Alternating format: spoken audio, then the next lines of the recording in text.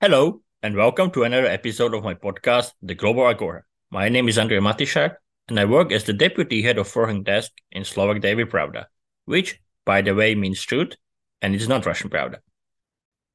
Fred Wellman served in the army for 22 years as an aviator and public affairs officer, and he left the armed forces as lieutenant colonel.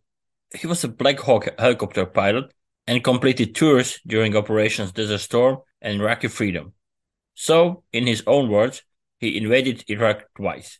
He was also a spokesman for General David Petraeus and General Martin Dempsey. I have asked Fred for an interview as March 20 marked the 20th anniversary of the Iraq War. Fred is working on a book about his service in Iraq and the impact of the war on him and the others in his life. He said to me that he could call his memoir They All Died, but he can also sleep at night at ease. We discuss his service, the damage the war caused, if somebody, for example ex-President George Bush, should be tried for the invasion, and many other topics. Listen to our conversation. And check also my previous episode about the Iraq War, as I talked to Robert E. Kelly, who had been an International Atomic Energy Agency inspector in Iraq in 1992-93, and he was also there in the final months before the 2003 invasion.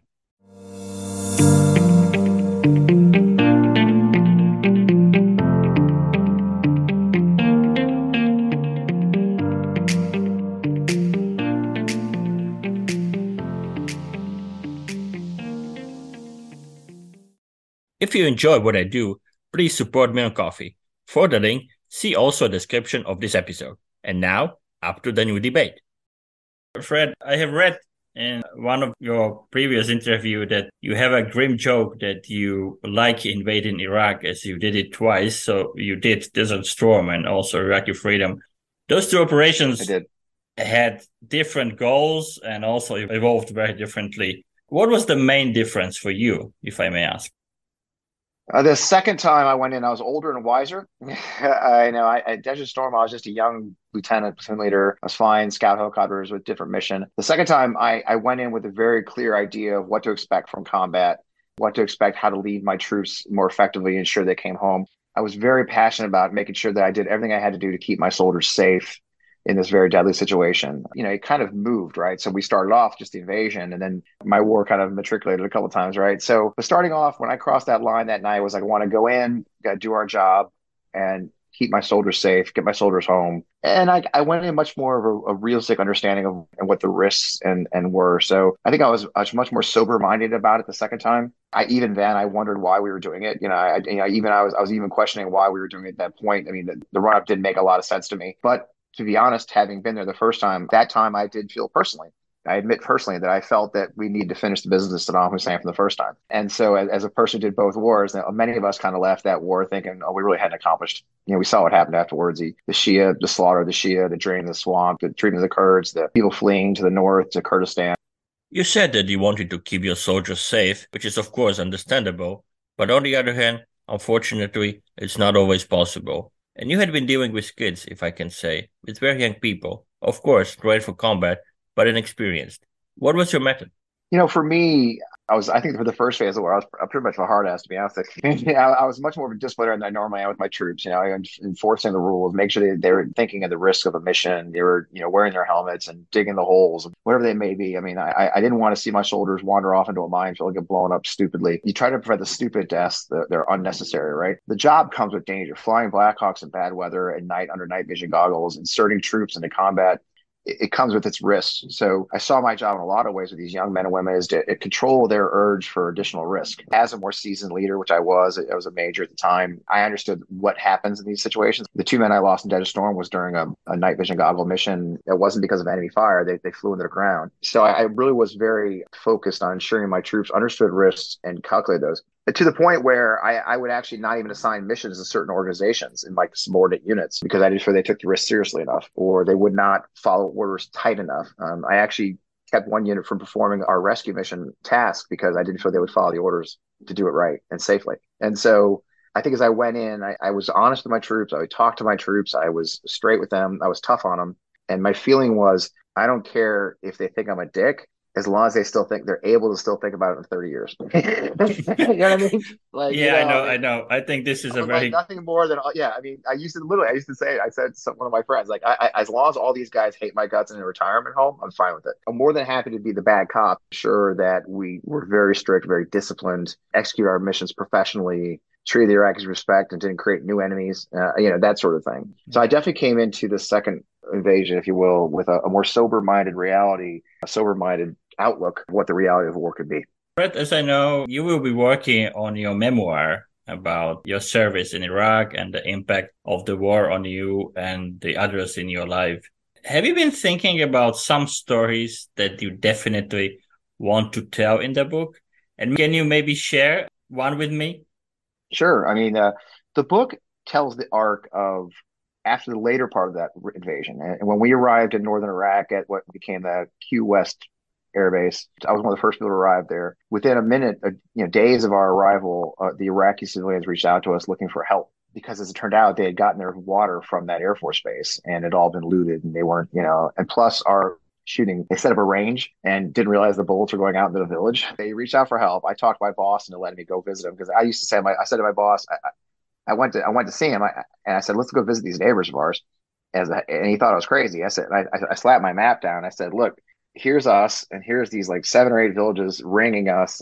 And I said, I'm from Missouri. Those could be our first line of defense or our last line of defense, and maybe we should just know the neighbors. Once I got to know the neighbors, I discovered they were good people. They were farmers. They were some were Kurds, some were Sunni. They were just trying to make a hardscrabble life in the famous Nineveh Plains or the Iraq, the breadbasket of the world, frankly, at one point. And they'd been there for thousands of years before us. And it came home to me the long view of the Iraqi society versus the short view of the American. And that really came to head as we worked with the local Iraqis. I ended up falling into the job of helping them do what we call civil affairs. So within months, I was building schools. God, I built a clinic for Dr. Muhammad. The sheikh of that village was a doctor. We did quite a bit. We were delivering water, all these things. One of the stories that really sticks out with me is we were traveling along and Dr. Muhammad was trying to convince me to let them to build culverts over some of the wadis. Because in the winter, when it rained there, it would wash out, and a 4 minute drive to the city ended up being 35 minutes because they had to go all the way around. So we were driving this early summer, that first summer, and we went down this wadi and came across, and I noticed it looked like there was a road. So we stopped, and he was looking around, and I said, Dr. Muhammad, there seems to be, it looks like somebody tried to build a road here, like put gravel down. He says, yes, the British. I said, the British? He says, yes, they did in the 1920s. Okay, how do you know that? He goes, oh, we have a book in the village that tells the history of the village. And in the village, it tells, yeah. So literally this sheikh, this guy who spoke medical English because he went to medical school, there's this long memory of the last time a government helped them, which was the British after the last war. And I was like, oh, that's a long history, and really brought it home to me that the Americans especially have very short-term memories and very short-term ideas of what is impactful, whereas our Iraqi counterparts have been around for centuries, if not a millennia, and have a much larger view. And so if you think about what ended up happening, we ended up being there for technically 20 years, on and off, if you will. One of the key parts of that is the Iraqis had a much longer view of this engagement than we did, right? We're always looking at the next election, always looking at the next presidency and, changing policy, whereas the Iraqis are just existing. So I had to change my views. I mean, I had to understand these people. I had to try and help them with twofold, to help keep my people safe while we were there, and then to help them have better lives.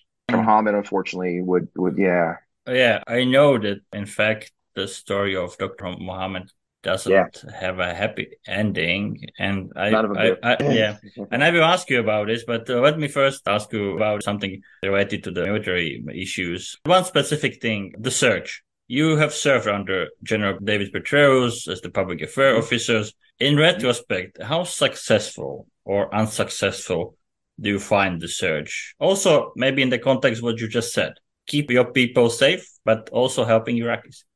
Right. I think it's about short-term tactical gain versus the larger strategic initiatives. In that sense, the surge at the time was meant to quell the violence as it was growing, flood the zone, if you will, with more troops who could able, take better control and survive. For the surge to work, it would have had to been a much more long-term project than it was, and it being just a year or two, right? So it did quell the violence, at least temporarily. We did remove some really bad players from the table. In the end, the long-term goal wasn't accomplished, right? We all we did was sort of got buy ourselves some time and some peace, save some, protect our soldiers, protect some certain people. But the fact that upon our departure in 2011, things fell apart. Dr. Muhammad was murdered the day they evacuated Key West. Okay, the day the Americans left the base, he was murdered in the clinic I built for him.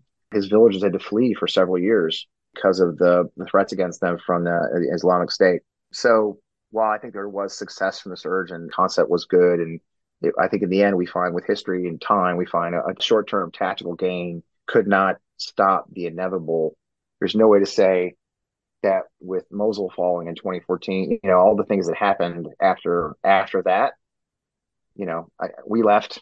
My son-in-law is one of the soldiers. My son, ironically, I went into Iraq on day 2 of the war, and my son-in-law was a soldier of the Virginia National Guard, left on day -2 at the end in 2011. So now being a multi-generational war for my family. And there's just no way to sit back and anyone with a sober mind say that any of it was a success, that any of it accomplished our larger goals strategically as a nation and for the Iraqi people. I mean, Saddam was removed. He was a terrible person, but, could there have been a better way to do that other than 4,000 of my or 6,000 of my peers getting killed and so many Iraqis? Like all my Iraqis die. I mean, you could literally call my book, They All Die.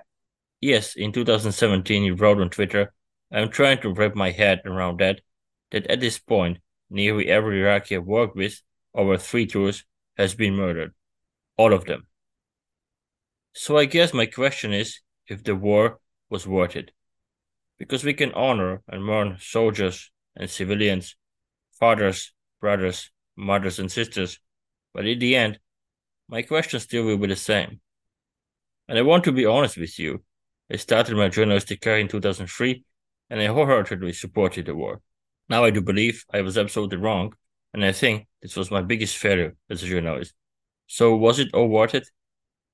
No, no. I mean, the thing about being an old soldier and having lost soldiers, having lost my Iraqi partners and friends, having lost my family in a certain sense because of the war, if you will, and the fallout of it, it's hard to wrap around the idea that whatever Iraq is today, which is okay, is was ever the United States' responsibility to make that occur.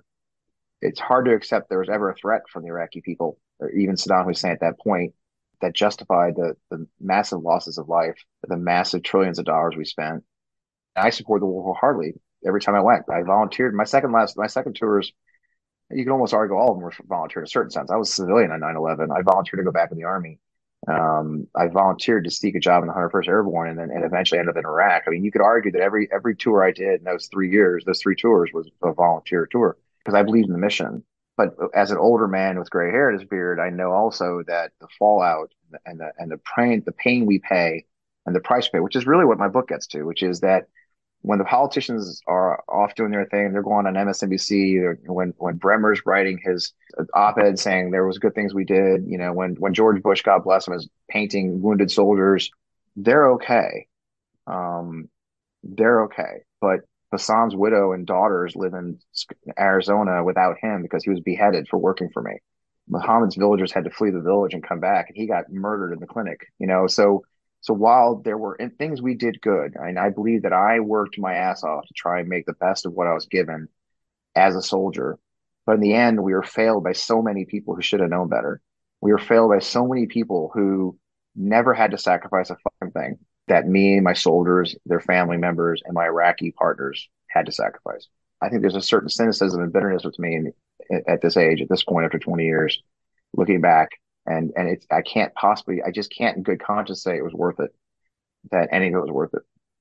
And I have gifts. There are gifts. I have these wonderful people in Iraq because not all died. They were just hiding. I have these wonderful second family with Bassam's wife and his wonderful daughter, who I actually was just talking to last night, going to college in Virginia now. But those are small things compared to the larger question of, what do we do? And I'm very uncomfortable that the architects of that doing seem oblivious to what they've created. So as a soldier who was a relatively junior guy and doing what I was supposed to do, like you said, so I talked about was protecting my soldiers, doing what I could for my Iraqi partners. In that big picture, we were used and in many ways tossed aside. None of us are on boards. None of us are getting, speaking gigs and at Davos, we're just men and women who picked up the pieces of their lives after they went to combat. Some good experiences. A joke I make all the time is, combat experiences may vary.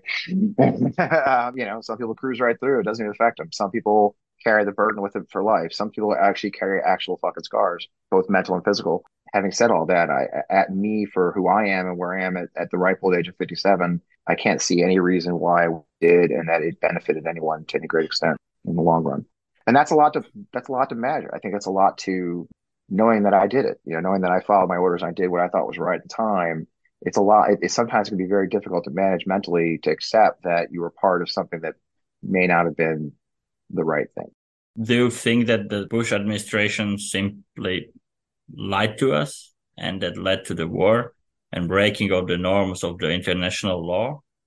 Or do you think we should still be giving people like President George Bush the benefit of doubt that maybe they meant good and it just turned out as a catastrophe? Yeah, I think there's a book somebody wrote once. It wasn't about that war, but we met well. I think in the end there was sort of a group think.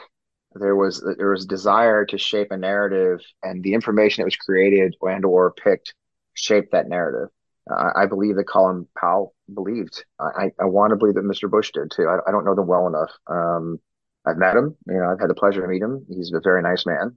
He's been nice to me. He's been good to my fellow veterans in his life since he retired. I have a hard time saying, yeah, we were lied to or not. I know a lot of my peers are much stronger than that. So, yeah, we were lied to. I also have been in government long enough and in policy and strategy long enough to know you can create a narrative to fit what you need.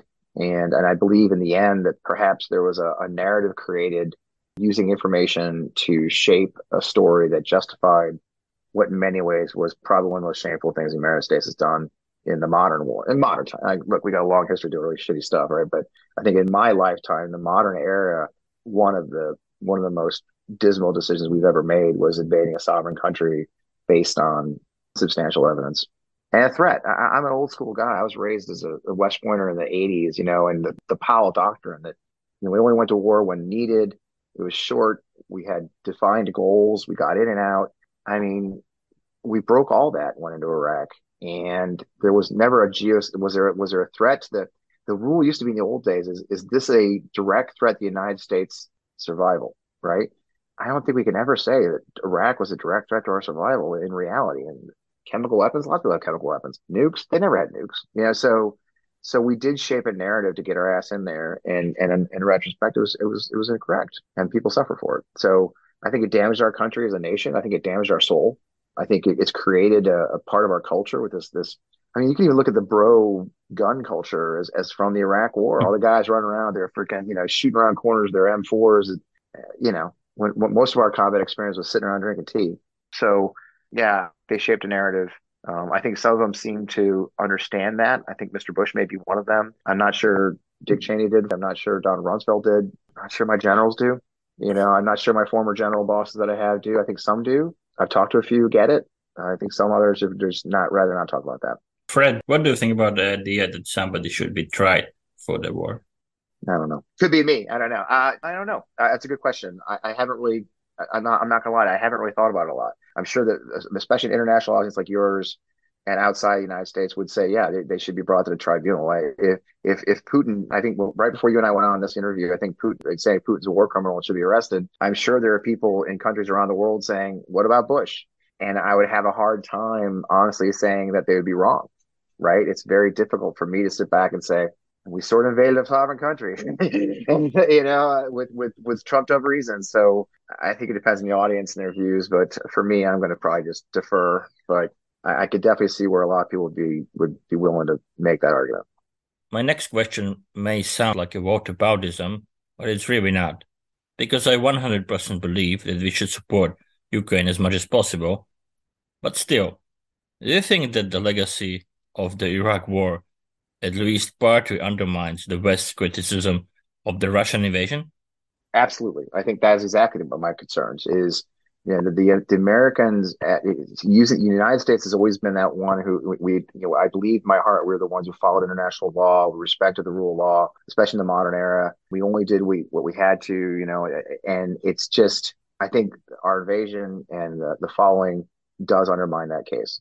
obviously it's night and day. You know, what Russia's doing in Ukraine, the slaughter, the kidnapping of kids, the rape, the murder, the war crimes, the using mercenaries as far, you know, using prisoners. There's simply no comparison to what Russia has done in Ukraine to what we did with a professional military force that made mistakes, as they do. Not everybody. There's always bad apples, and you know, there's mistakes that are made. There's strategic errors that are made there. I mean, there's always errors, but still a professional military force doing their duty as they saw it are not the same. But an international student would sit back and I could see absolutely how they say, who are you to judge anybody? And that is the legacy of this thing. I think at the 20-year mark, as a war unfolds in Europe, that is one of the dirty legacies of this war, is that it undermined America's ability to say, hold on, here's the rules, you know, and because there are many observers internationally who would say, who are you to judge? And it pains me to no end to just sit back and say, I can see why you feel that way. As much as I disagree, I understand completely why you might feel that way. Fred, I know that you are a huge critic of former President Donald Trump, but do you think that the Iraqi war also contributed to his rise and to the rise of the similar politicians? I think the war and its aftermath also created a lot of mistrust. Maybe there's a certain nihilism we can trace to it that poisons our discussion.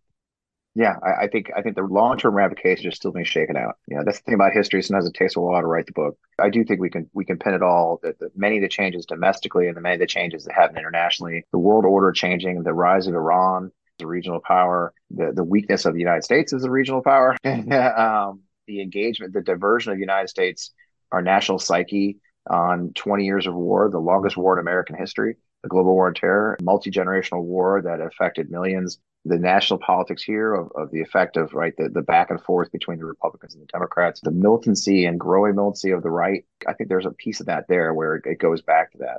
Obviously, you can't pin it all Donald Trump to Donald Trump, but and there's an international movement of authoritarianism that's growing.